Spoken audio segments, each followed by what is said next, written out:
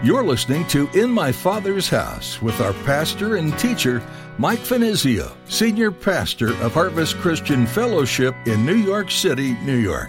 In my Father's house, there's a place for me. In my Father's house, where I long to be. Oh, my heart will not be troubled. I remember what you said. You'll return that I might live in my Father's house. Up until this point, we've been talking about all of the other things that God created that were a part of the physical universe. But the sixth day of God's creation has to be considered the grand epitome of all that exists, of all that God has created. I'm referring to mankind, God's ultimate handiwork and centerpiece of creation. Think of it in this way. It was the peak of God's creation. Maybe you've heard the creation story 1,000 times, and it doesn't feel very new. But today, Pastor Mike will examine a very special part of this story. It's our story. Without the sixth day, we wouldn't be here. You and I wouldn't exist. This is the story about how we came to be. It's also the story of a creative, loving God who deserves all glory, honor, and praise. As you listen, you're participating in an act of worship, where we open our ears and hearts to the life-giving breath of our Creator. Now, here's Pastor Mike in the book of Genesis chapter 1 as he begins his message, The Sixth Day.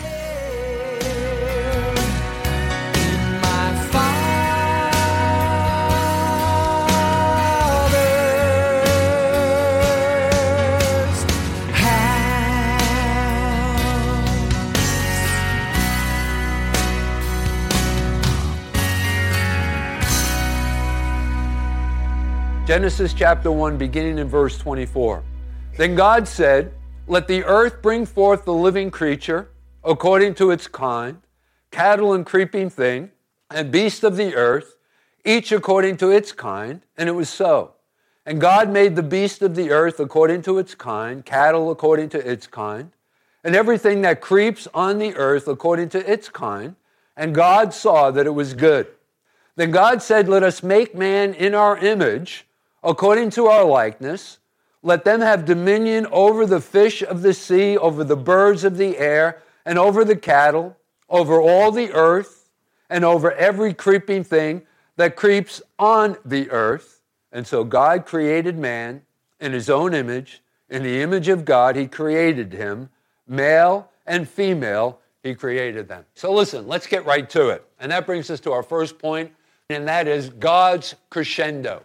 Now, the sixth day of God's creation, up until this point, we've been talking about all of the other things that God created that were a part of the physical universe.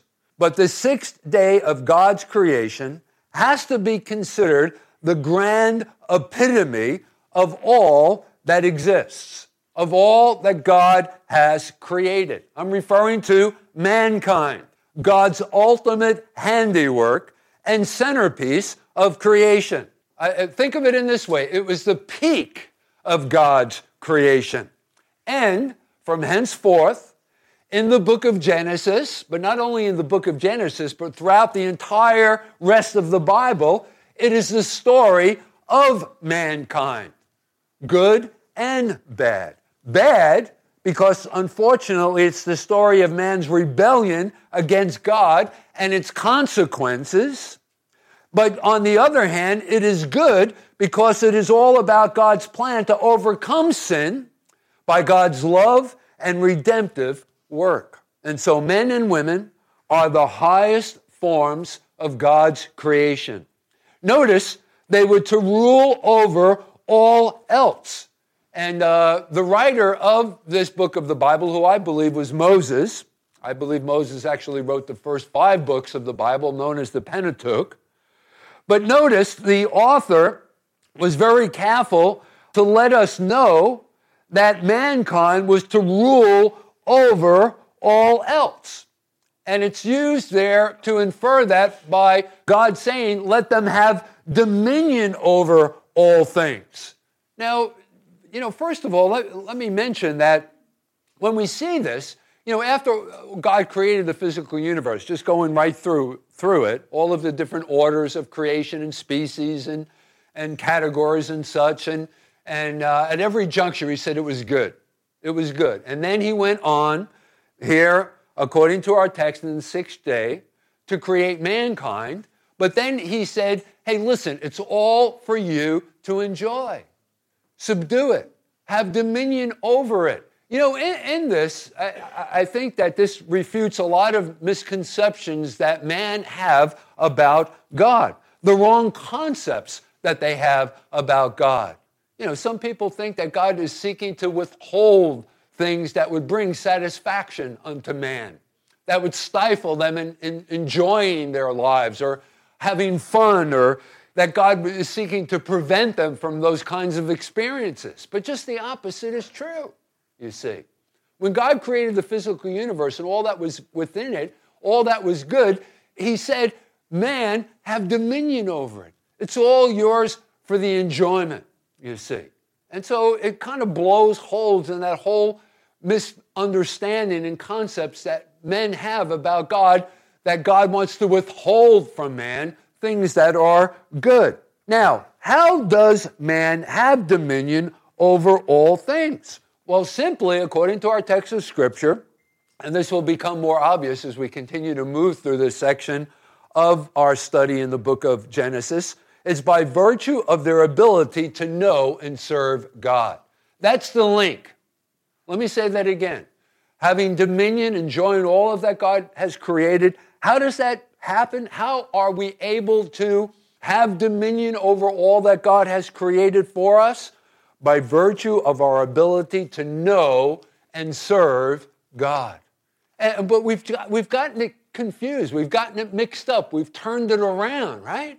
It's the true way of enjoying all of what God has created, what God has prepared for mankind. Now, that brings us to our second point, and that is in the likeness of the Trinity. And notice the writer, who I believe was Moses again, was very careful to point out that man was created in the image and the likeness of God. But don't misunderstand what this is suggesting to us, because this has nothing to do with the physical image of God, because remember, God doesn't have a physical body. God is a spirit. So then, what is the writer referring to here in this text of Scripture? Well, it refers to the Trinity of our nature, man being a trichotomy, body, soul, and spirit. In other words, we are in the likeness of righteousness and true holiness. This is the way that God originally created us. That is, we possess the attributes of God's personality, the things that link man to God. What are those things? Knowledge, love, worship, responsibility, and all of what God has created. Think about this. It is in the Spirit alone where God communes with us. In fact, as a cross-reference for this, in Romans chapter 8, in verse 16, we're told that it's His Spirit bearing witness with our spirit that we are the children of God, you see. And it's only through the Spirit where God communicates to mankind, where we are aware of God as we should be. Think about it. God to us, as believers who are born again of the Spirit of God, God is not some kind of an abstract concept, some kind of an idea, not a part of our theology, something that we read out of a textbook, right? But it's a reality. I mean, He's just as real to me as any other individual in my life's experience. My wife, my children, those that are my friends, those that are closest to me. God is a reality. He's not some concept. He's not some idea. He's not some dead theology. He's a reality in our lives, right? We know that He's here in this place this morning, don't we? And not just simply on the basis of what the Word tells us, where two or more are gathered together, there he is in the midst of us. We know that to be true because we know that God's Word is true, but we know that he's here. There's no debate about it in our minds for those of us who are born, because God witnessed that to us in our spirit. You see, we are God's unique and valued companions. Do you know that? Do you feel that way? Have you experienced that for yourself? Now, to support that comment that I've just made, that is that we are God's unique and valued companions, to support this, we only need to think of the Bible's teaching concerning Christ as the bridegroom and the church as his bride in many different places throughout the Bible, particularly in the New Testament. Like, for example, in the book of Revelation in chapter 21, when the angels with the bowl judgments, cry out and they're exhorting us to come to see this new city of Jerusalem, which is coming down from heaven, and those who are going to enter into it, and they are described for us in this way. The bride of Christ, the Lamb's wife. The Lamb's wife, the church, that's who we are. Brought together to love, to experience intimacy, to share, to work alongside of one another. And so to support this, we need only to think of the Bible's teaching concerning Christ as the bridegroom and the church as his bride. Is there any more intimate kind of a relationship than that which exists between a husband and a wife? Now that brings us to our third point, and that is marred by sin. And if you're taking notes, write this down. Marred by sin. Now this picture that I've just painted for you, considering man as God made him and intended him to be, just God wanted to bless him and pour out a blessing on top of blessing. All of what he created was for the benefit of mankind. This was all before the fall and the introduction of sin. You see, although we've been made in God's image, as we've already been talking about, with all of these wonderful capacities to know God, to know him, to experience him, to have fellowship and communion with him, unfortunately, that image has been marred by sin. And today, think about this. Man, for the most part, only shows minute glimpses of who God is. You see, man is a fallen being, and the effects of the fall are quite evident: body, soul, and spirit. Now, when God set up that whole test, if you will, if I could refer it to a test, I guess that's probably an accurate way to describe the forbidden tree. Remember, after God had created all of the physical universe, he only laid one restriction upon man. And there were many different trees with all kinds of different fruits. And remember, they were all bearing of the same kind. If they planted an apple tree, the seed would produce another apple tree. So it wasn't like there were plenty of other trees in the garden. There was just one prohibition, one restriction that God gave to man. It was all yours to enjoy. Just go for it, right? It's yours for the taking, right? He says, but one restriction: don't eat of the tree of the knowledge of good and evil. Man didn't like that, you see. Because, unfortunately, man just doesn't like the idea of restrictions being placed upon him. What is it about human nature? When we understand those restrictions after knowing God, after knowing that God is good and he's always got our backs, and whatever he's doing is for our good and for our blessing, you would think that we would learn by that and, we would obey those things that he's restricted us from being involved in. But no, one restriction, one stinking restriction, right? Wouldn't you know it? It's sort of like, I always think about this, you're walking down the street and you see a sign and it says wet paint. Inevitably, you got to go over there and you got to stick your finger on where that sign is, right, to see if it's still wet. What is it with mankind, right? I mean, it's so obvious. If you do it, you're going to be hurt. You're going to experience damage. But I don't know what it is about mankind. But anyway, think of it as a test, if you will. The forbidden tree in the garden. If you think about it, it was to measure man's obedience towards the one who created him. In fact, let's jump ahead quickly to Genesis chapter 2. And I'm not going to get into this in great length and detail because we're going to save it for one of our future studies where we are going to get into it in great length and detail. And we're going to talk about the nature of mankind. And we're going to give a bunch of different examples and illustrations as it relates to this. But notice in chapter 2 and verses 16 and 17, there you have the record of it. And the Lord God commanded the man, saying, of every tree of the garden you may freely eat. And listen, there was lots of them. There was all kinds of trees. But of the tree of the knowledge of good and evil you shall not eat, for in the day that you eat of it, you will surely die. You will surely die. So the one restriction, the one warning.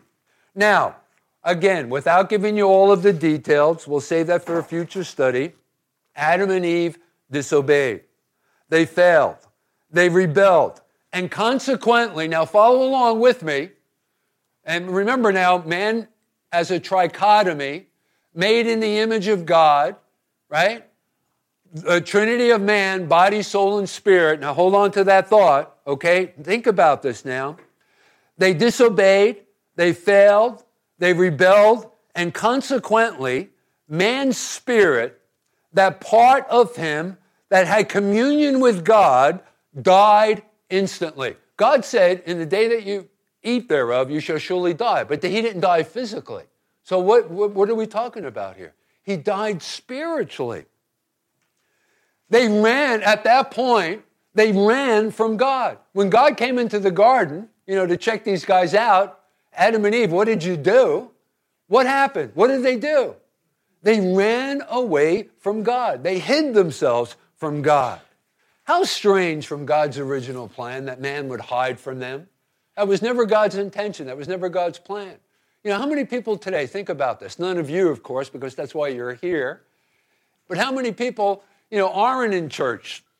And if you think about it, they're running away from and hiding from God. And there's a variety of different ways that man goes about doing that. And I don't want to go into all of the different ways of going and doing that because we've all been there. We've all tried to escape God in one way or another. But praise God, he's the hound of heaven. And he found us, right? Man, aren't you glad, right? Never gave up on us. Praise the Lord for that. So anyway, they ran from God. They hid themselves from God in the garden. How strange from God's original plan. But it's the same even today. It's been the same ever since. Man seeking to run away from God. So then man's soul, his intellect, his feelings, his identity, and think about that. That was the way that the first man and the first woman was created in their identity, right? To know God, to fellowship with God. But unfortunately, it began to die because of their disobedience. And thus they lost the sense of who they were. Think about that. We were created, right? I mean, there was no question about it for the first man and the first woman. I want you to think about this. This is something that's so foreign to us. Maybe something that you've never even considered before. But in the original state, when God created the first man and the first woman, there wasn't any kind of a doubt. We know that we were created to know you, God, to fellowship with you, God, to have communion with you, God, to serve you, God. There was no question about that until sin entered into the picture. There was something that they knew intuitively. It was a desire that was placed innately within their hearts, you see. But because of their disobedience, man has lost their identity, you see. The sense of who they are. And thus, this gave way to bad feelings. And man suffered the decay of their intellect because of that. You say, how? Well, let me give you a cross-reference for this. In Romans chapter 1, in verses 21 through 23. Because although they knew God, they did not glorify him as God, nor were thankful, but became futile or empty in their thoughts, and their foolish hearts were darkened. Professing to be wise, they became fools. How many people today are professing to be wise? But as the way that God sees them, they're nothing more than a bunch of fools. And they changed the glory of the incorruptible God into an image made like corruptible man. Rather than worshiping the Creator, they begin to worship creation, you see. And birds and four-footed animals and creeping things. Oh, man. You know, Donald Gray Barnhouse, one of my favorite authors, one of my favorite commentators, anything that you can get your hands on, written by Barnhouse, would certainly be a worthwhile addition to your own personal libraries. But Barnhouse, in his commentary on the book of Genesis, likened this unto a 3-story house, body, soul, and spirit, the trichotomy of man, being made in the likeness of the Trinity, okay? He likened this unto a 3-story house that was bombed during an airstrike. When the bomb fell, it took out the top floor entirely, the debris of which had fallen down into the second floor, severely damaging it, and then the weight of the 2 ruined floors produced cracks in the walls of the first floor, and eventually it was doomed to collapse. And that's the actual effect of sin that is had upon mankind in their trichotomy, the trichotomy of man, body, soul, and spirit. So it was with Adam. His body was the dwelling of the soul, and his spirit was above that. And when Adam fell, the spirit was entirely destroyed, the soul ruined, and the body destined to a final collapse. You see, that was the effect of sin upon the first man, the first woman, and it's been the same ever since. But praise the Lord, this brings us now to our fourth and our final point, and that is the glorious gospel. The glorious gospel. The gospel means good news, and boy, is it good news. Now, although this account describes man before the fall as he intended us to be, well, we know the horrible outcome. We know how this whole thing played out because of Adam's disobedience. But it is also a picture of what can be recaptured by sinning man through Jesus Christ.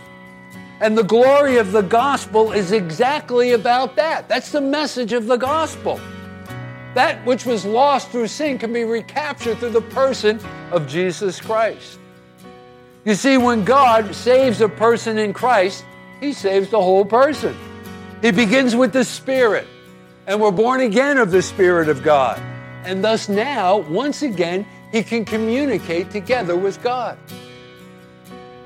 In my Father's house, there's a place for me. In my Father's house, where I long to be.